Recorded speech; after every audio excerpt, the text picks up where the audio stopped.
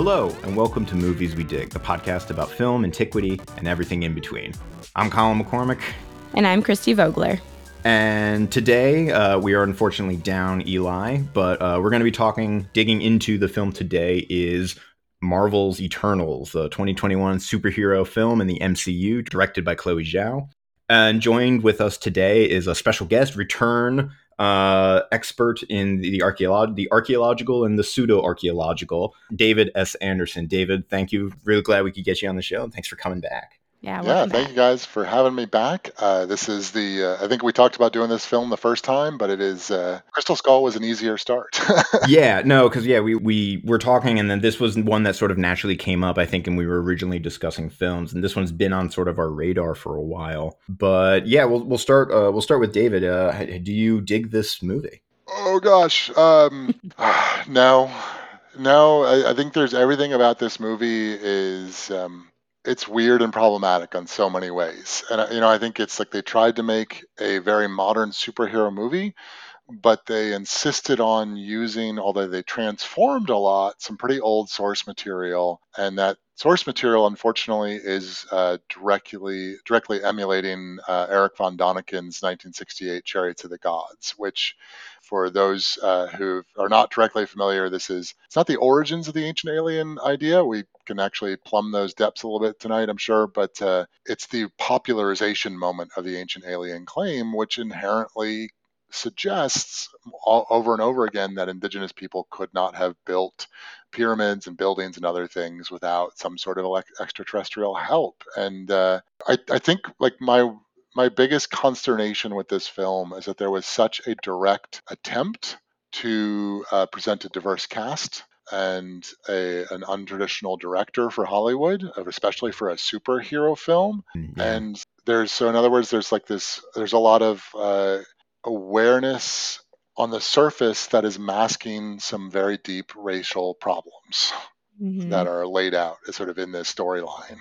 Were you familiar with the Jack Kirby comics before the movie, or was this movie kind of the gateway to that for you? Oh no, this has been on my radar for a while, and I'd read the original Kirby comics, which came out I was just double checking. The first one was in 1976, and it was a relatively short storyline with Jack Kirby, Kirby, it's really interesting because Kirby was one of the big writers and artists for Marvel when Marvel first had its heyday in the Silver Age in the early 1960s. And he had some falling outs with Stan Lee, who was the other big force at Marvel at the time. And this was how Kirby came back to Marvel. And it was like it was promised to let him write this book. And the really interesting thing, there's sort of a bookended issue here. Kirby was writing Ancient Alien stuff in the early 60s before Eric von Daniken's 68 book came out. And then the Eternals comes out in 76. And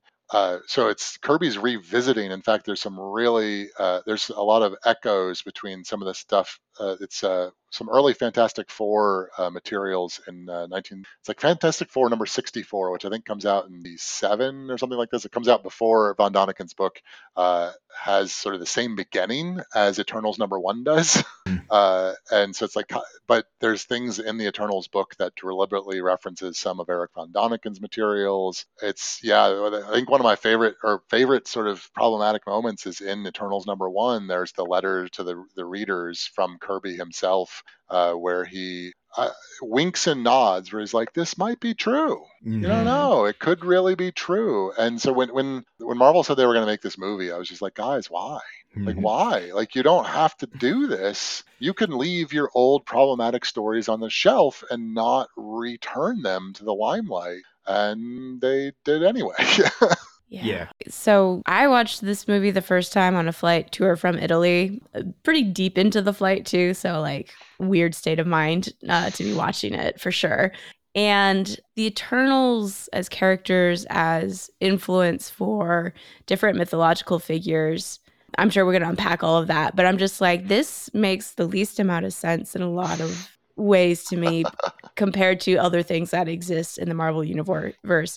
And probably the closest was Thor and the Norse gods and Asgard, which was already kind of ancient aliens going on. And so like this whole aspect of like, oh, Athena, not Athena, but inspiration for Athena, and robot has mind weird things happening. And I'm just like, what is happening here? And I think that's why it fell flat in a lot of ways, just as like a general superhero movie of it feels really out of place. And I agree with you, David, that like this one probably could be left on the shelf and it would have been perfectly fine. It is an interesting thought exercise, just sort of on the stuff of like why, like of all of the things to go back in the archives and in the inventory that Marvel has, why did they pick Eternals and in this stage? And I wonder, because if it was something like where like Guardians of the Galaxy was a bit of like, before the Guardians of the Galaxy movies, they were kind of C-listy, B-list, C-list tier. And maybe the idea was like, we kind of struck gold with that. Maybe we could do it, maybe we could repeat it, where, the logic being, David mentioned, we'll pluck an up and coming indie director. Chloe Zhao had not, I think when she was hired, she hadn't won the Oscar yet, but was quickly going to. So, the kind of that formula, and it's almost like you can see the sort of studio algorithm being like, pick C-list sort of group of superheroes, pluck indie director who's on the rise, give them couple $1 million or $1 billion. I'm not sure how much I can look up how much this movie costs, but it's probably like $1 billion, and hire a bunch of stars and then print money. And then even we were talking a little bit about this when last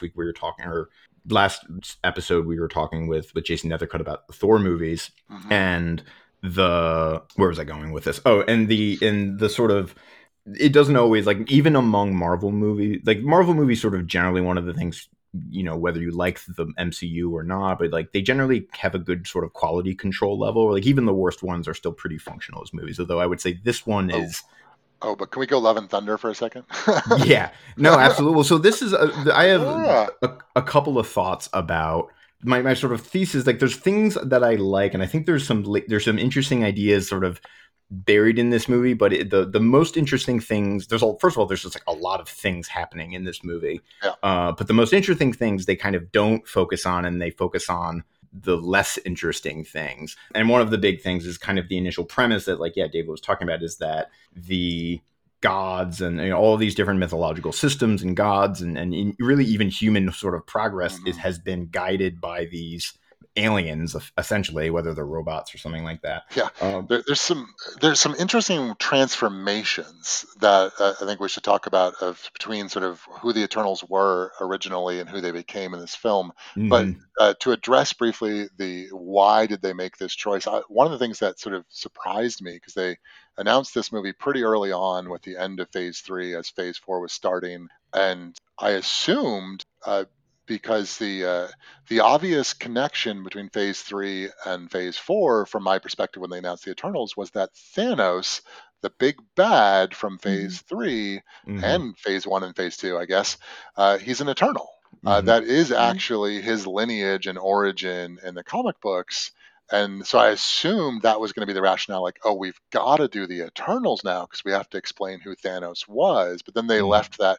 They very exceedingly vaguely alluded to it with the post-credit scene. Where Harry Styles shows up as Eros, who is, like, as I understand it, Thanos' brother. But it's like that was the justification, as far as I could tell, of like, why should we make this movie? But then they just completely let it go. And I mean, my other sort of thought is like to that, like where if you sort of take a step back and you look at kind of like the breadth of Marvel, like in Phase 4, it seems to be broadening out the world, whether that's through different universes, like what's going on with Doctor Strange, or space sort of more broadly, like now we can go broader and broader and broader and sort of get to, all these sort of different stories. And the Eternals is one way to do that. But this movie kind of maybe inadvertently like introduces all these little weird wrinkles in, like, if you just even think internally to the MCU universe and what we know about it, like, I mean, just little stuff. Like there's 2 jokes about DC superheroes. There's like a Batman joke and a which is like kind of like the implications of if those comic books are real in this universe and like what's going on there. But even stuff with like the way, like the universe kind of like the cosmology, because one of the things we kind of got a little bit, more so than others, got a little bit hung up about when we were talking about Thor was like, the interesting idea of like, what are the gods doing for us and should we get rid of the gods is a good one, but it becomes tricky because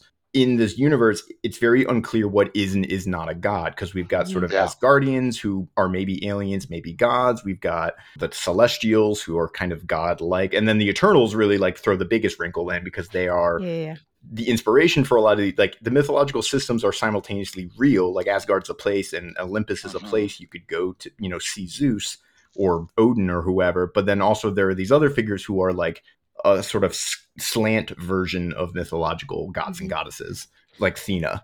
Who is a god and what is a god in the MCU now is becoming a really super muddied waters. And Thor Love and Thunder really muddied those waters more with their trip to, I forget what they called it, but they went to the home of the real city. gods.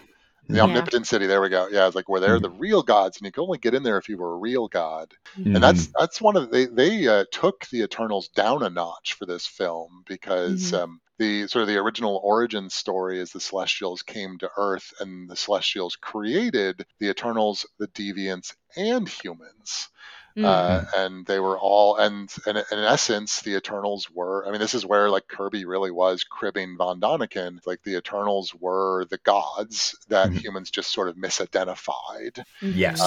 And the Deviants were the devils and the demons that people misidentified. So they totally transformed the Deviants for this movie, making them this sort of external peril that Earth was facing, rather than sort of gods and devils of Earth. So it's I was having a conversation with some other folks about this recently. It's like the MCU has gone heavy cosmology, and the Eternals was a big part of like what is the cosmological makeup of the MCU, and they have really like muddied the waters here of like what is a deity and what is divine and what is a fake god or what is an almost god, and that like we got Hercules coming now apparently, who's going to be like a semi-divine god. We got a lot of muddied waters, and it also it creates this weird relationship with like myth and myth tradition, where like I keep thinking, so like they say that like basically one of the Eternals, Sprite, who's kind of like the illusionist and the showmaker, and like her role, it was kind of like inspire humans with storytelling, and it says that she basically invented the Icarus myth to poke fun at her friend Icarus. And then at the end of the film, Icarus flies into the sun in a sort of like fulfillment of the myth, but it's like this weird, like, the myth is about him, but he's like reenacting the myth. That's also, and so he creates this, it's like an Ouroboros where like the circle just eats itself.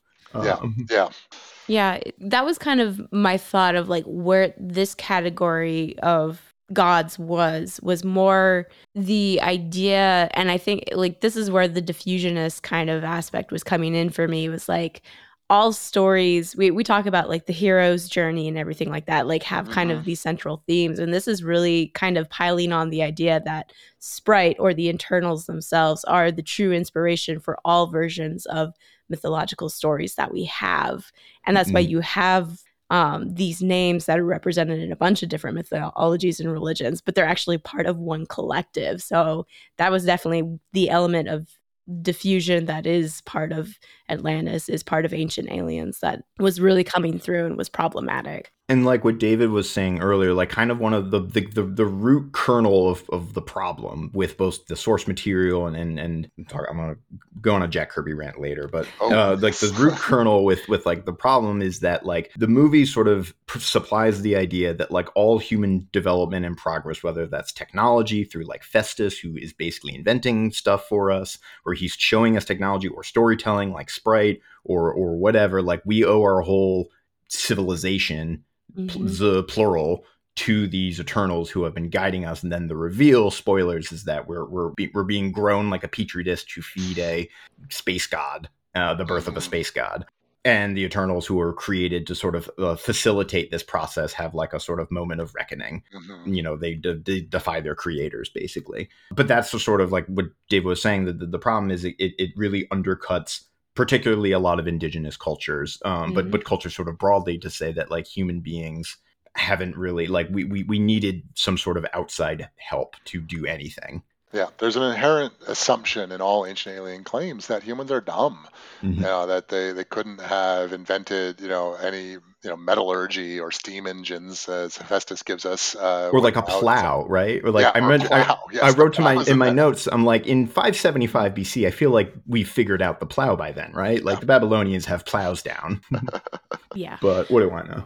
Well, and I'm also questioning too, like the names that I'm seeing, and correct me if I'm wrong, but these are all from what we term as the old world. Like these are all old world mythological names, and we don't have any Yeah, it's because from it's North yeah, South America. it's mostly Greek and Roman with like Yeah. Ajax, Mercury, Circe, and then a couple of, Gilgamesh. I think in the original comics, Kingo is like a samurai or something like that, or like he's a little Yeah. different, I think. That sounds right. Yeah, that sounds right. Yeah, it's very Greco-Roman oriented, and I think that speaks a lot to unquestioned prejudices of the original authors and whatnot, and the audience they were writing for, and what they would have expected and wanted. Yeah.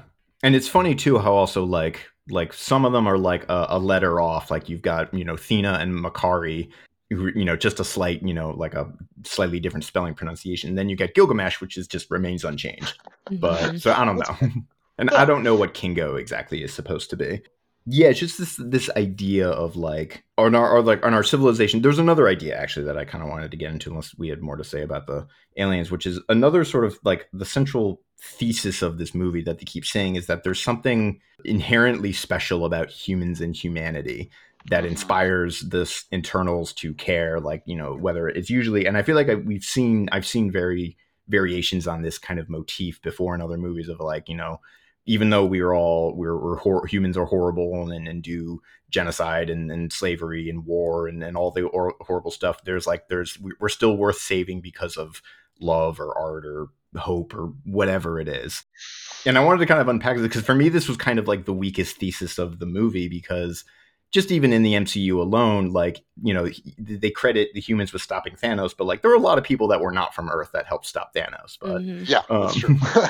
And it doesn't, from what we've seen of other planets and cultures, humans don't seem to have any more or less like humanity than humans, as far as I can tell, at least. Yeah, certainly in the MCU. I mean, all of the other species that we get to know are, that's actually an interesting point, because it's one of my favorite things about old sci-fi. Actually, is that humans are always the, like, if we go Star Trek, it's like humans are the jack of all trades and can do a little bit of everything, but the Vulcans are super smart and logical. The Klingons are angry and strong, and it's like we used to imagine other alien species have some like specialized niche of humanity, but then humanity had this broad base of ability to do all kinds of things. But MCU, like, extraterrestrials are just as human as anybody else. Yeah.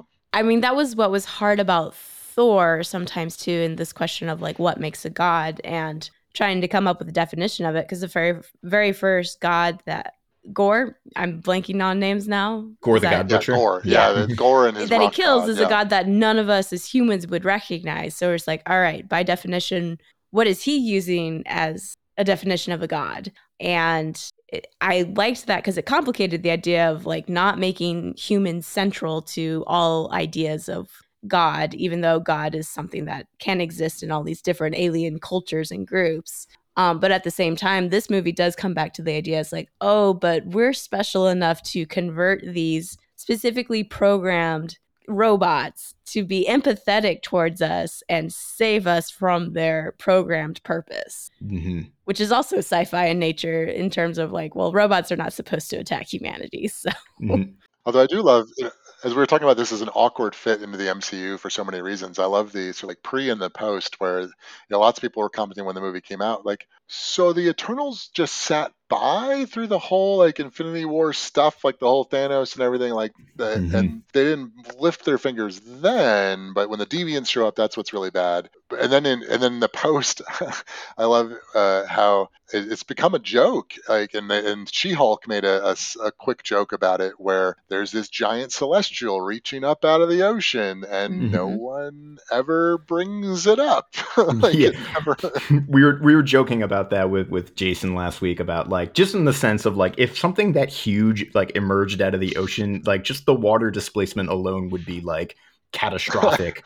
In terms, like, the sea levels would rise many feet, which would be a problem for everyone. But yeah, like it is getting sort of messy. And they make a joke, not a joke, but like Kit Harington, Dane, that's the character's name, he makes a comment, he's like, why did you sort of sit back through all the horrible things that have happened in Mm-hmm. throughout history, which is like a classic sort of if the gods are question, right? It's a classic Yeah. question. Like if the gods are real, why do they not come and, fix things for us? And then usually the answer falls somewhere along the lines of like, we humans have to figure it out for ourselves.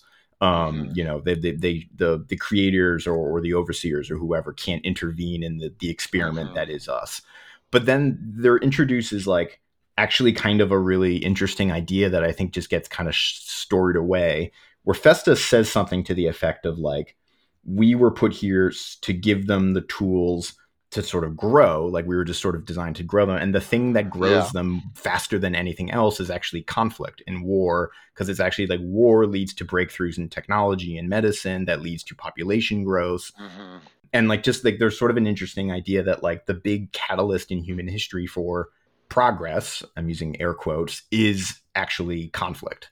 Mhm. And I'd have to probe the script and look at the exact language here, but I remember certainly I took away a sort of like faux prime directive going on here, where like they almost seemed like they were forbidden to interfere with human events except for to protect them from the deviants. I think it seemed to me how they set it up. I think No. that's basically the marching order, but then and this is what drives the wedge between them, where eventually they're in Tenochtitlan and the Spanish are massacring everyone, and this is where a Druid has like a breakdown and basically like splits, and he says like F the prime directive. Yeah, yeah.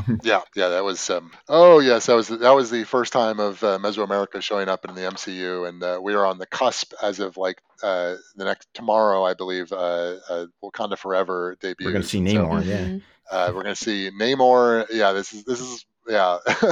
I've got all kinds of feelings about this, but I haven't even seen that film. Obviously, I guess maybe some people have seen it now, but I don't know what they're going to do, and I'm very worried. Yeah, that's going to be interesting. We'll definitely have to come back and visit that because let's just throw Atlantis is kind of in there just for the fun of it. Or at least Yeah, I don't well, know if and it's it's not going truly to be Atlantis. Atlantis That's anymore, right. which is like they're seriously retconning Namor and changing, one of Marvel's oldest characters to be something pretty different, to Mhm. be a Mesoamerican character, and it's now instead of Atlantis, the underwater kingdom is being called Talocan, which is a riff off of Tlalocan, which is an Aztec watery afterlife. Mm. And so I just read an article. I guess it was about the debut. So I don't know if this is. I haven't seen the film, but I just read an article earlier today, in essence suggesting that Namor had led his people into Talocan at the time of conquest to sort of keep them away from or save them from the invaders.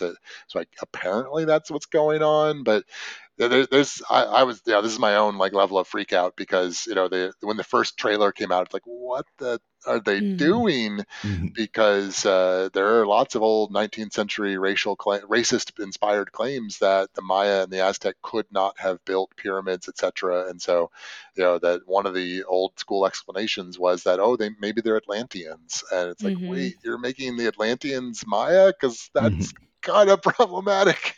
Yeah. Mhm. But then they rechristened it to Talocan instead of Atlantis, and so there's going to be a whole web of I don't know what they're doing here, and we'll see how it comes out. This purely speculative because, like we said, the movie debuts tomorrow. But my sort of just pat read from the trailers is that maybe it's something like an American foil to Wakanda, where it's like Yeah, whereas Wakanda is like was a secret hidden African kingdom that was way more advanced than everything around it. And then maybe Tlalocan is something to that effect. But yeah. I've had some interesting conversations about this. I know we're kind of drifting here away from the core of Eternals, but there it's is this. whatever. As far as I understand, it seems like Wakanda has been very well received by as a sort of faux African nation that brings in inspiration from lots of different real African cultures, but Mhm. blends them into its own new thing. And that seems to have gone over well with most audiences, as far as I understand.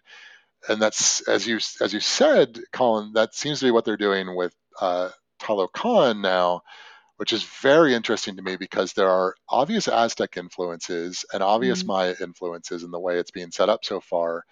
And to me, that sets off alarm bells because to this very day, right now, as I did this like a couple of days ago with my students, you can Google search Maya calendar, and one of the first things that comes up is the Aztec sunstone. And it's Mhm. like different cultures, different languages, different time periods. Like these are not the same. And there's a tremendous tendency. One of my old school favorites of this was the Hunt for El Dorado. Is that what it was called? There was an early aughts cartoon, The Quest for El Dorado, or The something like Road to this. El Dorado. Road to El Yes. Dorado. There we go. Yes. And it was did the same thing where it's like it's all these background elements that are not even Maya. Sometimes they're just generically Latin American background elements. And it's like my question always was, would in the Hunchback of Notre Dame cartoon, would they have accepted if the Colosseum was in the background of Paris? Like that wouldn't have happened, and yet you do this with Latin American or Mesoamerican cultures. And so there's this funny line where it's like, where Wakanda seems to be good and well represented and people like it, like where's the difference between sort of drawing on elements and building something new versus misrepresenting diversity and blurring lines and bringing things together and not knowing what's what. Yeah, I could see that. Like, why Wakanda is probably so successful and makes sense is because there is Afrofuturism. Like, Yes. that is an actual cultural movement that Wakanda specifically speaks to.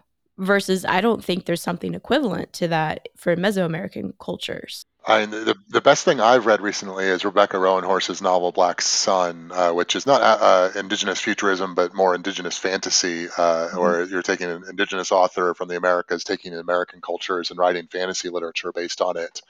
But so it's similar, but not the same. I think have either of you read or heard of, is it Gods of Jade and Shadow? Sylvia Moreno Garcia. It's sort of like, yes, I've seen it but not read it.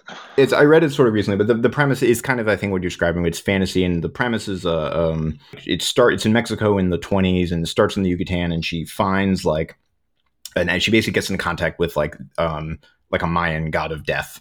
And then they have to travel, and part of it is like the exploring sort of the mythology, but it's also like a view of like Mexico in the 20s at a time of like rapid modernization and all sorts of other sort of in like cultures and influences coming in. Like it's an interesting read, but I think it is kind of speaking to a little bit of that kind of, or just there's a broader influence generally I'm seeing in a lot of like fantasy and YA of non-Eurocentric settings and inspired settings, things like that. I was just gonna say it might have made more sense for Namor to like originally Namor, but because it's Mesoamerica now, it's going to be Namor.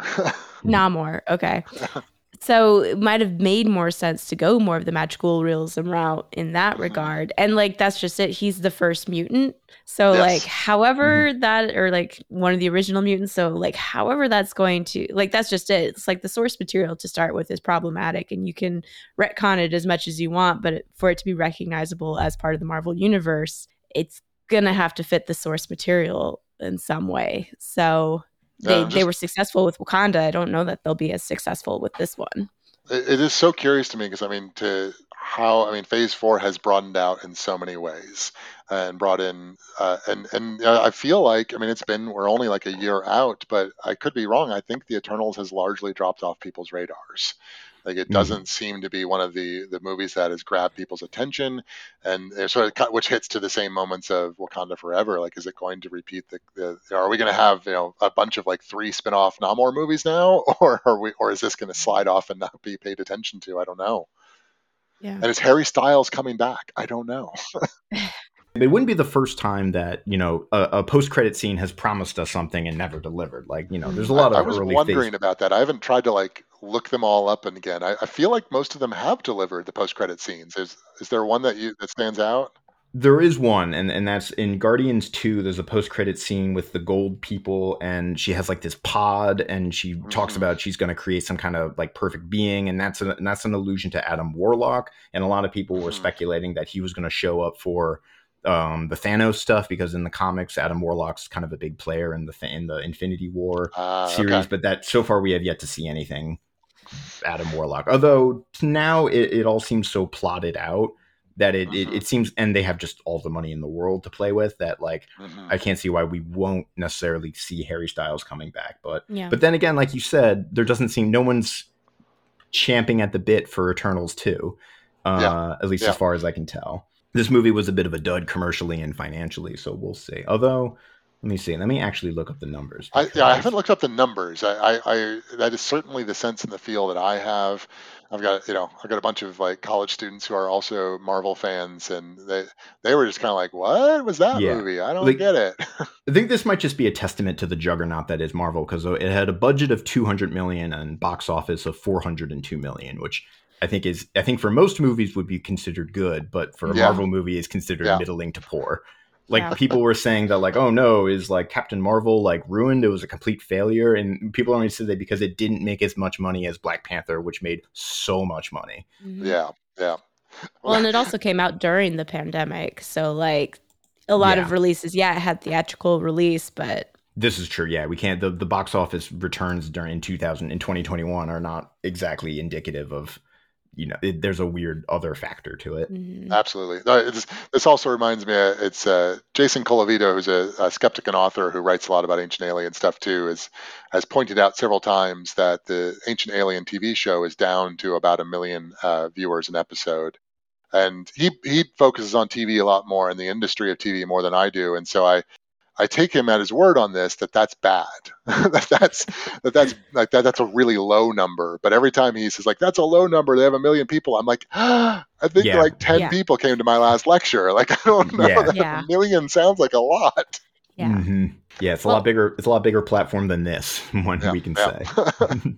well, and that's kind of what I'm curious about too with the original source material of Jack Kirby, like them trying to move away from the wink nudge of like, well, this could be true.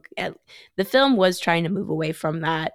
And as you mentioned, when we talked about Crystal Skull, it's like, okay, they're throwing the aliens right at you yeah. as the Oh yeah. premise. What do you think about films like this, which allows us to really frame it and think of it more as like this fantasy? It's like, of course, there aren't superheroes just walking around all day doing crazy things and a giant hand reaching out in the middle of the ocean. Wouldn't some people notice if that was going on? Mhm. Like, do you see films like Eternals, which have those roots but aren't being explicit about it in the remake, as more problematic, or does it help to create a fantasy element more? For me, and I don't know how to, this is definitely my personal opinion. I don't know how to quantify this or measure this at this point, though maybe in a few years we can start seeing the impacts of these films. But I found this film far more problematic. Where it's like if you're honest about what you're doing, if you're blunt about what you're doing, then like, it's funny. It's like the movie Stargate. For some reason, it does not bother me in the least. Like it's a very like super obviously ancient alien plotline, and if you want to think that's real, you could probably think it's real from watching the movie. But I think most people are going to watch Stargate and think, "Ha, that was funny." Whereas this has that subtlety to it, where it is so heavily indebted to the literature on which it is ultimately based, and that literature is so fundamentally problematic. I mean, there is the overarching like it's kind of one of these things that like how I reach out and talk about this stuff on social media is I'm less blunt than other people, and I think that there are a variety of reasons why I take the strategy.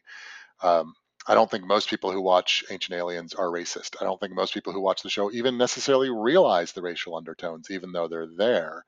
And so I think there is a problem of just saying like, "Hey, the show's racist," and walking away, because I think that immediately turns people off and doesn't sort of build a bridge and open doors. But at the same time, like there is fundamentally massively problematic source material to deal with here. I mean, the very like the baseline issue is like 90% of the examples, I haven't quantified those, so I don't have a data table, but a vast majority of the examples are non-Western. It's like the non-Western people couldn't have done these things, and they only occasionally come in with Western examples of like, oh well, maybe Baalbek is a problem, but Von Daniken, as he became more and more famous, especially in the 70s, stopped. He stopped caring about like being shy about what he was doing. And his Gold of the Gods is one of his books in the 70s, where he outright talks about things like he paraphrasing here, he suggests that the black race was a failure of alien engineering, and he implies that white Europeans are the favored creation of these alien beings. And that's sort of, like I was saying towards the beginning, where it's like there is hugely problematic racial undertones to all of this. And then we have this Marvel coming in and saying, no, no, no, we're going to bring in Chloe Zhao. We're going to bring in a diverse cast. We're going to have, a deaf person. We're going to have a gay couple. We're going to, and it's like, and I applaud those efforts. And I think those are important representational efforts in Hollywood and need to be happening more. But when you put that cloak on top of fundamentally racist source material, I don't know how, this is like the classic, like people yell at me all the time where it's like, it's just a movie, watch it or don't watch it, who cares? And it's like, I do this experiment in my class all the time, not with Ancient Aliens, but with Atlantis. And I'll just go into the classroom and say, hey, what do you know about Atlantis? Anything, go, tell me. And I start pulling stuff out. And then it's like, all right, how do you know that? And they some of them will know, yeah, it's like some of them like Walt Disney or Aquaman or Plato, and they know that there's sort of maybe something real here, but they're not sure what's real and what's not real. And so I think the more you muddy these waters and the more you play with like, oh, this is just a fun idea, but we're really playing with something that people actually think is true, you get into this really weird nebulous space. I don't know. I've actually been wondering this, and I realized I don't know the answer of when or how Thor became an alien. Like, I don't know if it's purely an MCU conversion, because certainly in the 60s, he reads kind of like more just straight up Norse god. And I don't know when he became an extraterrestrial in this process. One of the kind of like, I don't have a solid grasp on this, so if there's any comic historians listening, they might be able to help us out. But from my understanding is like in the sort of early issues of Thor, there was kind of operating under this assumption that like if there is a mythological system, it's real. Like Asgard was real, Olympus is real. Odin can go talk to Zeus, can go talk to Quetzalcoatl, can all this stuff, and they do this sometimes where like these different pantheons will meet up and then produce figures and heroes and stuff like that. And I think in the original Thor, the way it actually worked was like Thor there was like a guy, Donald Blake, that Thor would just like possess his body, and that guy just like turned into Thor. Forgot about that. But then there was a later Thor in, I want to say like the early there was a run or a version of Thor, and I forget what the run is called, or like that particular universe is called, where it was like they hedged it a little, and it was sort of like you didn't actually ever really know, like you never saw Asgard or Odin, and it was always sort of unclear whether was Thor like actually a god or was he like a crazy person, or it's like they never, it's a little unclear exactly if like Thor's claims of divinity are actually true. But then so in the MCU at least, like the first two Thor movies are pretty emphatic that it's like Thor gives, I think, a whole lecture to Jane in the first one where he's like, you call it magic, we call it, or you call it science, we call it magic, it's the same thing. And I think Odin in the second one says something, he's like, we're not gods, we're just space beings who live longer and are stronger. But then in the Taika movies, it gets walked back a little bit, where he obviously in the most recent one very explicitly, but there's like, no, we are gods, we are like worshipped as a pantheon by mortals. And we got into this with Jason last week of like what exactly determines who is and is not a god, and why is a little confusing for all the reasons we just said. But it seems to be that like, yes, Thor is a god, and Loki is a god, and Odin is a god. Although we got to do a little like Hulk, like puny god going on here too, right? Where it's like, yeah. Yeah, and then it just also like it opens up all of these sort of questions of like, is he a god, or is he just like, I think there's a joke somebody said, or in Korg probably says, it's like he's a space Viking. That's basically what he is. So, and also like even in the Marvel comics, it becomes very weird and convoluted, because like where you have the presupposition that like the gods in the mythological systems, they're all real and these are actual gods, but then you've also got the Jack Kirby stuff of like, so like you have Athena and Thena like are two different people, but there's like a natural contradiction going on there of what's going on. Well, and as you were explaining it, I find it like a little ironic that we have not touched on the Judeo-Christian God. Like God with a capital G is very much left out of this entire picture. But there is one good line from one of the early days where Captain America says, like, "There's only one God," and he doesn't dress Mhm. like that or something, you know. Right. Yeah, there seems to be at least a distinction between like lowercase g, who are Hmm. just more like super powerful entities, however you describe it, but like people, sort of in a very like kind of in like the Greco-Roman or the Norse sense that they're just like they're almost analogous to like kings or emperors or whoever. Hmm. And then God, who like we were sort of talking in the Thor, like some a figure like the Celestials or the Eternity is the closest thing we kind of get to in that they're like sort of a cosmic timeless being or something like That's what I was that. just thinking. I mean, we haven't really equated, and I'm not sure if how often it is directly stated of celestials as gods and all of this, but Mhm. truly what Eternals was in some way, especially if you look at the opening text to the Mhm. film, like it's very like here is the cosmic origin of the Mhm. MCU, and the celestials are laid out as its creators basically, and yet they become sort of evil creators as we see at the end of this movie. I don't know how much they will play with Celestials moving forward, but you have sort of an creator god set going on here now. So this was kind of my like sort of the moral dilemma at kind of in the third act of the movie. They say something like who are we to like stop the birth of a celestial? And it's like because the celestials will go on to create stars and galaxies and planets, which will have billions of lives or civilizations or whatever. And like from my walk away when I first saw the movie and I walked out, I'm like, well, the end of the movie was basically it was a big metaphor for abortion. Whereas like we're debating whether or not Okay, sure. the celestial like it's do we stop the potential life sort of to save the existing life. And that was sort of my whole read on it. But to walk it back a little bit, actually, to Christy's question and what David was saying, I'm jumping all over the place because my tea is kicking in and it's a little bit too late for me to be drinking caffeine. But the initial question of like, yeah, there is. I worry a little bit because the movie is so very like humanist in a way, where it's very pro human, and Yeah. the movie loves love, right? And I think this is one of the only Marvel movies where we actually have like an explicit sex scene. It is the first one, actually. Yep. Hmm. Yeah, we Officially. have all sorts of different couples, interracial couple. We have multiple interracial couples. We have gay couples. We have people signing, and it's a very sort of like pro-human and like pro sort of diversity in all its many ways, and like which is something I like about the movie very much. But then that becomes almost a sort of Trojan horse for like the kernel, the celestial growing inside of it that's going to grow up and blow up the whole planet is this like this assumption that like the movie is simultaneously kind of at odds with itself, where it's like humans are great and wonderful and special, but Hmm. also toddlers that need a guiding hand at Mhm. all times.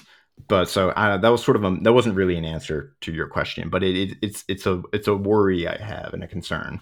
I mean, that's just it too, is like, yeah, I think they muddied it. It's very easy to address something that is like, well, here's aliens, and it's like, all right, this is the ideas we're connecting with that. And we can look at the history of archaeology and be like, before aliens, this was how we were explaining the mound builders in the United States. This Hmm. is how we were explaining that. And it's really easy to draw those connections. And then when you dress it up the way it is in this film, it's so much more difficult to like draw those parallels to real historical ways we have thought about the past. Mhm.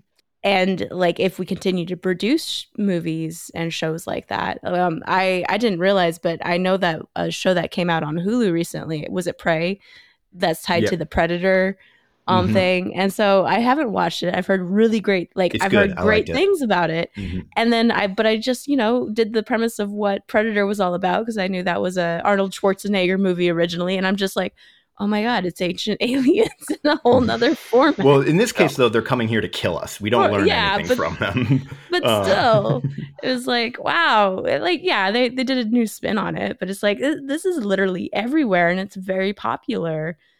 That's the thing is that, for me as a scholar trying to research and talk about the origin and development of these ideas, nothing here is new by a long shot. Hmm. And that's where, I mean, ultimately these ideas, it's So, like, if you go back to von Daniken's 1968 book, one of his main arguments are that humans would have mistaken aliens as gods, and that any alien technology would have been perceived as magic. That was already a trope. That wasn't like it hadn't happened once or twice in science fiction in the 60s, 50s, 40s, and 30s. Like, it was a trope by the time you get to von Daniken. I actually love at least the oldest story that I'm aware of the quote unquote aliens building the pyramids, as in the Giza pyramids, actually comes from the 1890s. And it's like, this is not a new idea in any way, shape, or form, and there's a ton of fictional claims that these ideas are real, or that there's fictional claims that overlap with people then starting to decide, well, maybe these are real, maybe they're not, I don't know. And so it's just so funny that, like I said, Kirby has this issue of the Fantastic Four, which echoes the plot of Eternals #1, but except the first one comes out before Von Daniken, the second one comes out after Von Daniken, and there's a very real way where, like, the Eternals was riding on Von Daniken's coattails, like, where he was a superstar in the 70s, he really was, and he was getting on the talk shows and getting everywhere, and his books were selling like hotcakes, and it was really problematic. And so it sits at the origin too for sort of the modern paranormal TV world, because of course Ancient Aliens is riff off of Von Daniken, but the old 70s show In Search Of got its big kick off of Ancient Aliens as well. And it is pretty much the entire genre of paranormal TV show now kind of has its origin from these places. And I kind of think, I don't know, I look out at the world around us and I see people having trouble deciding what's real and what's not. And I think maybe, all of these TV shows and books have been kind of a problem. Yeah. And that's also kind of just it, where, like, I mean, every creative work is a product of its times, but comics very much so, or like, the kinds of heroes and superheroes that get made are very much like products of their time, culture, environment. Captain America being a very obvious one, was coming out of the 40s and what was going on then. And it makes sort of sense because, like, in the 60s and 70s, where there was this sort of, wave of like spiritualism and interest in the mysticism and the occult and like, non-Western religions and things like that, which, like, very much Jack Kirby is like, that was his vibe, or like, the early sci-fi stuff. So, like, before doing the Eternals, Jack, you mentioned that he had this falling, I say Jack like I knew him, but Kirby had this falling out with Marvel and Stan Lee, and he went over to DC, and then at DC, while he was there, he basically, like, seeded the DC Comics with basically the same thing as the Eternals, but in DC it's the New Gods, and the idea that like these powerful space beings are the sort of origins for human mythological systems, and that's actually where we get oh god, what's his name? Darkseid, and the first appearance of Darkseid was in a Jimmy Olsen comic, because when Jack Kirby went to DC, they were like, "Oh, you're gonna work here? You think you're hot shit? We're gonna put you on the crappiest detail ever," which was the Jimmy Olsen comic, Superman's friend Jimmy Olsen, and Jack Kirby creates this whole like new world of the New Gods that becomes crazy, and he creates one of the biggest DC characters ever. And then he comes back to Marvel, and then he's basically like, all right, now I'm gonna do that I'm going to really dig into my, the Deviants and the Eternals and the Celestials and all that stuff. Very much is like born out of like what was happening just sort of in like pop culture. And I guess like, the West, New York, West Village, that zone in the 70s. And I'm wondering if some of the danger, especially with Marvel movies, like I remember when Titanic came out, and I had seen it, and one of my friends had seen it. I was like in 3rd grade, and my friend to me made the comment of like, only 36 people survived the sinking of the Titanic. And I'm like, that's not right. Like, how did you get that? And it was like at the end of the movie, it has this little title screen of like, only 36 people pulled from the water survived. But like that really simple connection made by a young child, that's kind of what I'm contemplating with like Marvel, why its mass appeal is like superheroes are just as much for fairly young children as it is for adults. So adults might be able to discern, what is pure fantasy more, but like for children, like that's not the case. And I think that might be where some of this danger is too. I'm skeptical even about the adults. I don't know if you've ever been on I know, Facebook but lately. like I can clearly see like how a 3rd grader going to these movies would if you've seen a bunch of these and that's your idea, you definitely aren't really questioning it at that point. Yeah, it's a really hard line because it's also one of these things where I don't expect and I know that creators, comic book drawers, special effects people, movies people, like their job is not to write history books. And Mm-hmm. so I'm totally down with the idea that they don't have to, shouldn't have to be perfectly 100% accurate at all times, but there are certain types of mistakes that are made that are more impactful or more problematic in some way, Mm-hmm. shapes, and form. And there are mistakes, like like I joked. I mean, it's like the Hunchback of Notre Dame cartoon wasn't going to have the Colosseum in the background, like that your Mm-hmm. audience will pick up on or won't pick up on or will ignore. And we all do this. That's like I said. I get this all the time on social media whenever I try to talk about this stuff. Like, it's just a movie, just watch it. And it's like, yeah, like it's fiction. Like adults, at least, we know it's fiction going in. But 5 years later, 10 years later, where did I hear that? Like, was it a Mm-hmm. documentary? Was it on Netflix? Was it somewhere else? Like, we all do this. It all sort of fades into this zeitgeist moment where if it's a movie you loved and you watch over and over again, maybe not. But, it's like if you watch The Eternals, and then 10 years later, like, some old episode of Ancient Aliens pops on TV. You're like, yeah, yeah, yeah, yeah, yeah, yeah. Gods in Babylon, they protected people, right? I know that. I've seen that. Mm-hmm. And I don't, and this is one of those things where I'm not like, this is normal human psychology as far as I'm not a psychologist, let's put that out there. But like, this seems to be like normal human memory, like where things slur together all the time. And so Mm-hmm. I think creators need to, at the very least, have some cognizance or awareness of like, what could people do with my work, Mm-hmm. and be prepared for that at the very least.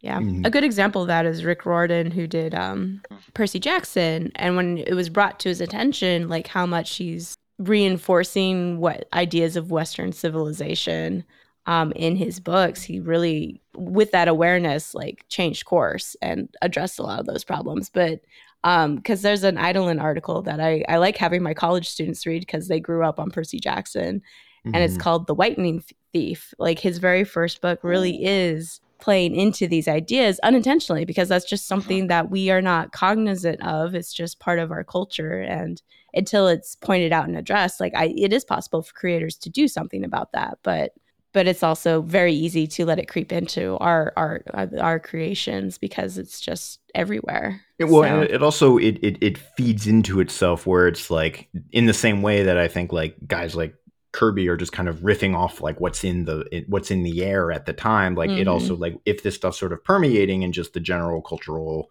I don't know, diffusion, excuse me, or whatever it is, then it ends up getting worked into a movie or a book or a TV show or something like that, and it reproduces that way. Mm-hmm.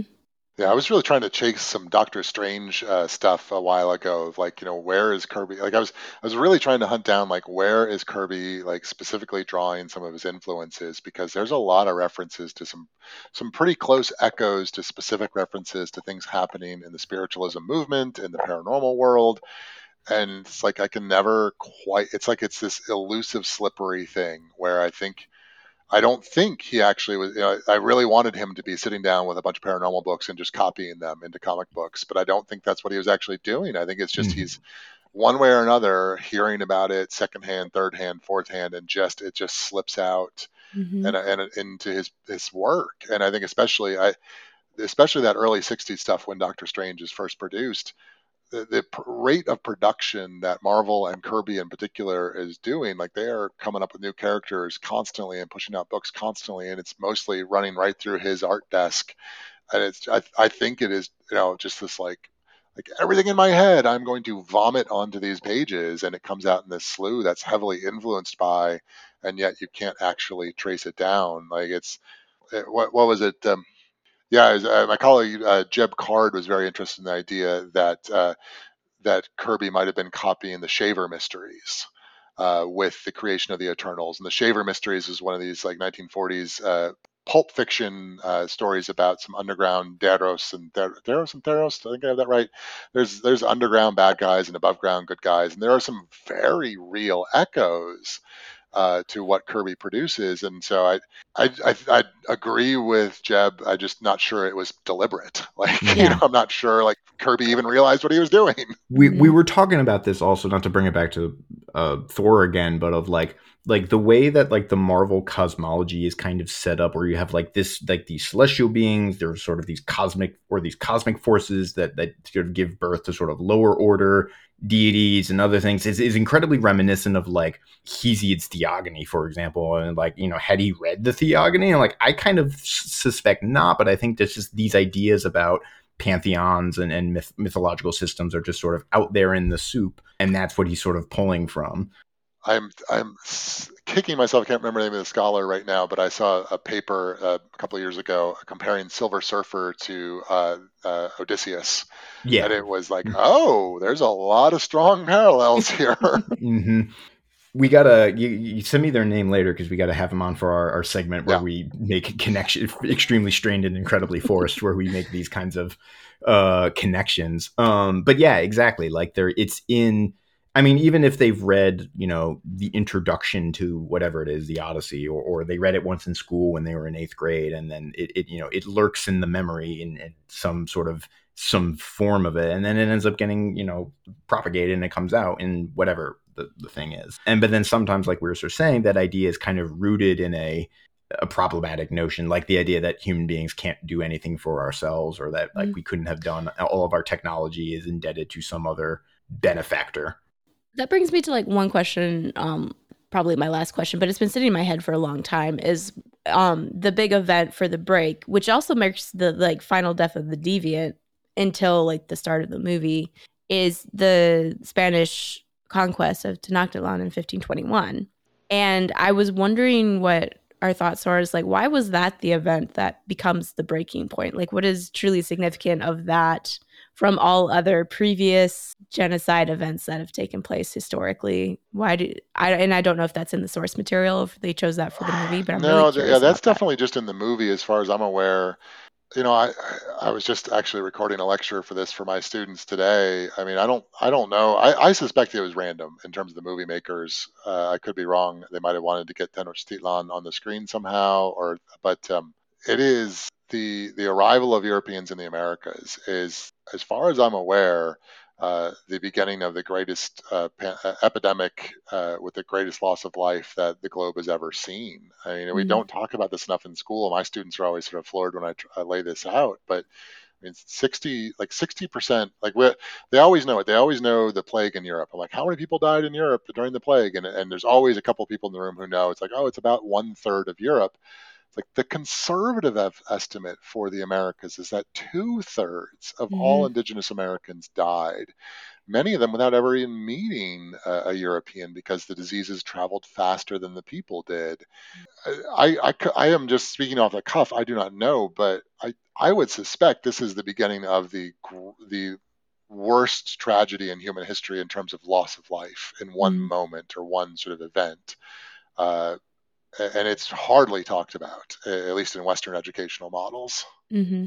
Yeah. As to why it was put in the movie, I only have two thoughts. And one is just because I think it lines up with the timeline they're kind of setting up, where if they arrive, I forget when it is they arrive in Earth, 7,000 years ago. So they arrive in 5,000 BC.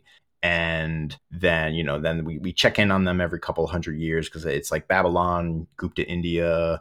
They mention classical Greece a couple of times, or Macedonia, and then they've diffused elsewhere. And so, like, in terms of like a big sort of a world event, they needed, they broke up 500 years ago, which basically puts that right around the right timeline. The other thought I'm having is that it's just in terms of, it's a more recognizable, because I think part of what they're also going for is just recognition. And like skirting the line. They don't necessarily go like straight to say like the Giza pyramids, which is probably like maybe one of the most iconic sites, but like they've got Babylon and the gates, which is a thing that people probably are maybe vaguely aware of, at least in some capacity. But with the Americas, like, there is a sort of general, there's an awareness. So like we see it on screen, and we, the audience, immediately know what's happening. We don't need it to be spelled out, as opposed to if you pick some more obscure or maybe just less taught historical event. So it serves as sort of the shorthand is effective there for communicating to the audience that like we know what's happening. We don't need it. Someone doesn't need to come out and be like, this is the situation. Mm-hmm. And it also, I think, speaks also just to like the current climate, particularly in North America, where like now fewer and fewer cities are celebrating Columbus Day. We celebrate Indigenous Peoples Day and things like that. And I think it feeds into just that sort of general movement and a reckoning with the past history of colonization in the Americas. So that's sort of my short answer. Yeah. I think my question, like part of it was like, was that in the source material? Because it also just flattened out that event as if like, oh, it was the Europeans who came and did this killing. And yes, the plagues definitely wiped out massive amounts of people. We see that in ice cores to the point, like, I think some archaeologists have looked at ice cores and believe that so many people died in the Americas that there was enough growth of trees that probably contributed to the little ice age, because there was that much more oxygen in our atmosphere, which is mind blowing to think about. But in terms of like the intricacies of that conflict, your Cortez would not have succeeded without the involvement of other indigenous people. Yeah. And like, so I think what I was also frustrated about that was like, it really flattened that and made it once again look like Europeans versus indigenous people. And obviously who wins, because they had the advanced technology given to them by the Eternals. And I'm like, damn it, no. Yeah. No, there's a lot of that going on there. Yeah. Mm-hmm. Well, there's also all sorts of, I have all sorts of the rabbit holes that I often go down of like picking apart the little logic problems, which is like, my question is like, how actually involved is Festus in our technological process? Because when we have a very short scene, a very sort of odd scene, I think, where basically following like Hiroshima and the first atomic bomb, and he basically says like, this is my fault, like, because I gave them whatever it was thousands of years ago, or it's unclear whether like did he work on, like, I don't think he worked on that project, but like he does all technology come back to him, which is a pretty wild implication. Yeah, it's like they really try to show it like that, what Ajak, Selma Hayek's character Ajak tries to keep him in check and whatnot. It's like, oh no, like don't give them that stuff yet, or let them figure it out themselves. But that scene in particular implies that like Hephaestus certainly thinks human technology is all his, on him. And so, that again, apparently we couldn't do anything on our own. I don't know. And again, also it comes back to, I think, a more interesting theme that is sort of like not as explored, which is that like conflict and war being a great mover of sort of like technology, and like how many sort of technological advancements, even ones like in fields of like medicine and communications, like emerged out of wars. It's partially on the brain because I just recently rewatched 2001 Space Odyssey, where like the kind of thesis, like the first scene is basically the thesis of that is like weapon violence is what elevates us from monkeys into, space stations or whatever. But then also it's kind of just more of the same thing. Well, that was specifically Raymond Dart's idea too, though, like where Arthur C. Clarke was cribbing off of Raymond Dart, who was an early paleontologist or paleoanthropologist who proposed the osteodontochoratic tool system being used by Australopithecines. And I remember, I will never forget, like when I was an undergrad, one of our professors showed us a video interviewing Dart about this, and Dart was explicit about violence being a motivating factor in hominin evolution. And he had some like, I don't know, like jawbone or something, and he's like, and they took the jawbone and stabbed it into the neck of the other hominins. And it was like, oh. It's like, I think there's like a joke in Community like that, where it's like you're giving, I think it's Betty White is like their anthropology professor, and she's like, well, you have to like, what's the greatest invention that humans have made? And then at the end, he gives some sort of stirring speech about compassion. And then she's like, no, it's this crossbow that I invented. And then she shoots him in the leg with it. Yeah. Like, I think the other argument, at least in terms of not necessarily advancement of technology, but where we get stratification within society, is often, to me, tied to the development of agriculture and sedentary lifestyles, where you have to delegate tasks to the division of labor leading to the it's first. like, oh, we really screwed ourselves. So maybe that plow that he was working on was more dangerous than anything. The plow invents the caste system or whatever it is, or social hierarchies. Well, so maybe my sort of thesis about this movie is it actually might have just worked better as a TV show, because I think it just has sort of narrative problems and things like that, and structure. It has a big villain problem, I think, where the main villain disappears and then comes back randomly at the end. But Well, they wanted to do a cosmology movie. At least I think they want to do a cosmology movie, especially again with that intro text and whatnot. But then this is, I don't know what, the 20th, 24th, 25th Marvel movie. They've already got a cosmology sort of built movie by movie, and I think they wanted to make something bigger and grander, but kept like bumping into things that didn't make sense. And it was too late to do this Which movie. Also is kind of interesting given the choice of director, because Chloe Zhao, to me at least, kind of the strength of so many of her films is that they're deeply kind of introspective and inward, inwardly focused on the lives of their characters, which we get a little bit, but maybe not enough of. Like, we get the stuff with Sprite sort of never being like the reason she resents humanity is because they remind her of all the things she can't have, like growing up and having a family and things like that. Or I sort of see the main division, like the ideological division between like Icarus and Cersei is almost like a faith-based one, whereas Icarus is loyal to Arishem, his sort of the doctrine, the creator, the creed or whatever, and then whereas the other ones are more progressive or radical in some way. And so, yeah, the kind of central, like the sort of psychological levels of what's going on for these people who also find out, like they actually find out the reason for which they've been created, and it sort of shatters their whole worldview and sense of purpose. But yeah, and again, I don't know. I wonder if there's just like too many characters, too many things, too many themes, and none of it necessarily rises to the top. But it is the hardness of an ensemble pick superhero movie. Like, the more characters you add, the harder it gets. There's a reason the Avengers movie came after. Yeah, everyone had their own standalone film for a long. Well, like with like Guardians, there's only 5 Guardians, I think. Something like that. Yeah, and there are, how many Eternals are there? I think there's like 9 Eternals or something. Yeah. And it becomes hard, and then ultimately we sort of lose like I could have really used a lot more Makkari, who was to me a more interesting character. Like, why was she collecting all of these artifacts and stealing secrets? And partly it's because she's supposed to be Mercury, but like that whole character for me felt very underserved, but there's just no room for it. This is only a 2.5 hour movie. And then we also have to do, because it's an MCU in phase 4, we got to also do a lot of table setting for Black Knight at the end, everything with Kit Harington and whatever that's going to be.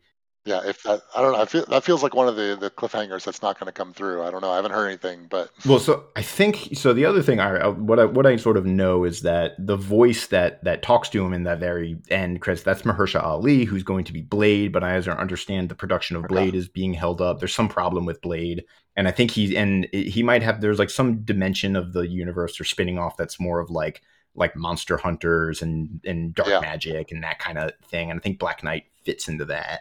But I don't know when that will ever come to light. And again, like Harry Styles and Pip the Troll, and like what that all is. So we're just over an hour now, and Dave, I don't want to keep you too late because it's I'm sure approaching everyone's bedtime. Yes. But any final thoughts people want to end with? Final verdicts? Oh, I was going to say, the one thing I found hilarious is that the joke being made how Angelina Jolie got to do all of the poses that Brad Pitt got to do in Troy with the spear. And I'm like, you know what? I appreciate that. Bravo. Yeah. I appreciate you that, Colin, you brought up the Sprite storyline, because I think that was one of the good, like, that was one of the more impactful personal stories that is in here. I think there are great individual moments in this film. I think there are good actors in this film and good characters in this film, and I think they really intended to make a film that represented sort of the best of humanity in some way, shape, or form. And it's just back to where I started. It's like, why did you pick this storyline? I love my comic books. Like, I like my boxes over here. Like, I can get you like a bunch of other like storylines that you could have done a great human interest piece with. If you weren't going to bother like tying Thanos in here, why did we do this? Keep this one on the shelf, maybe. Maybe if there's not an Eternals 2, it wouldn't be the worst thing in the world.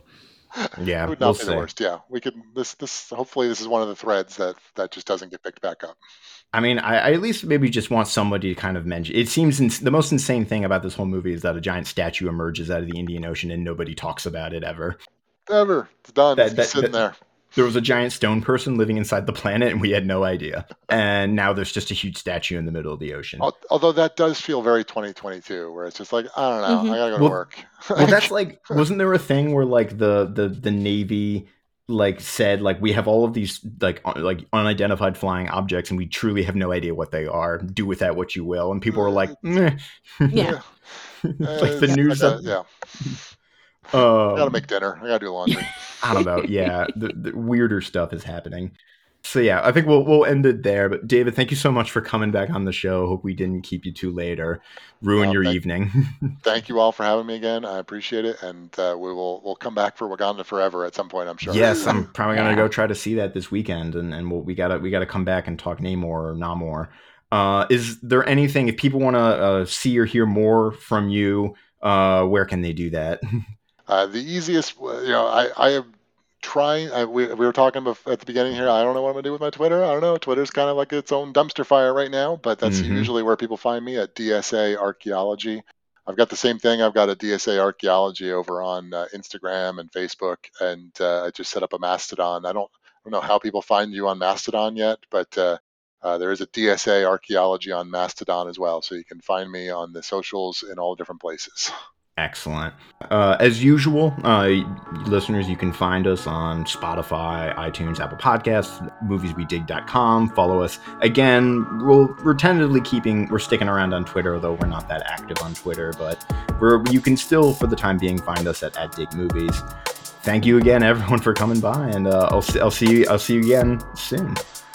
Thanks so much. Bye.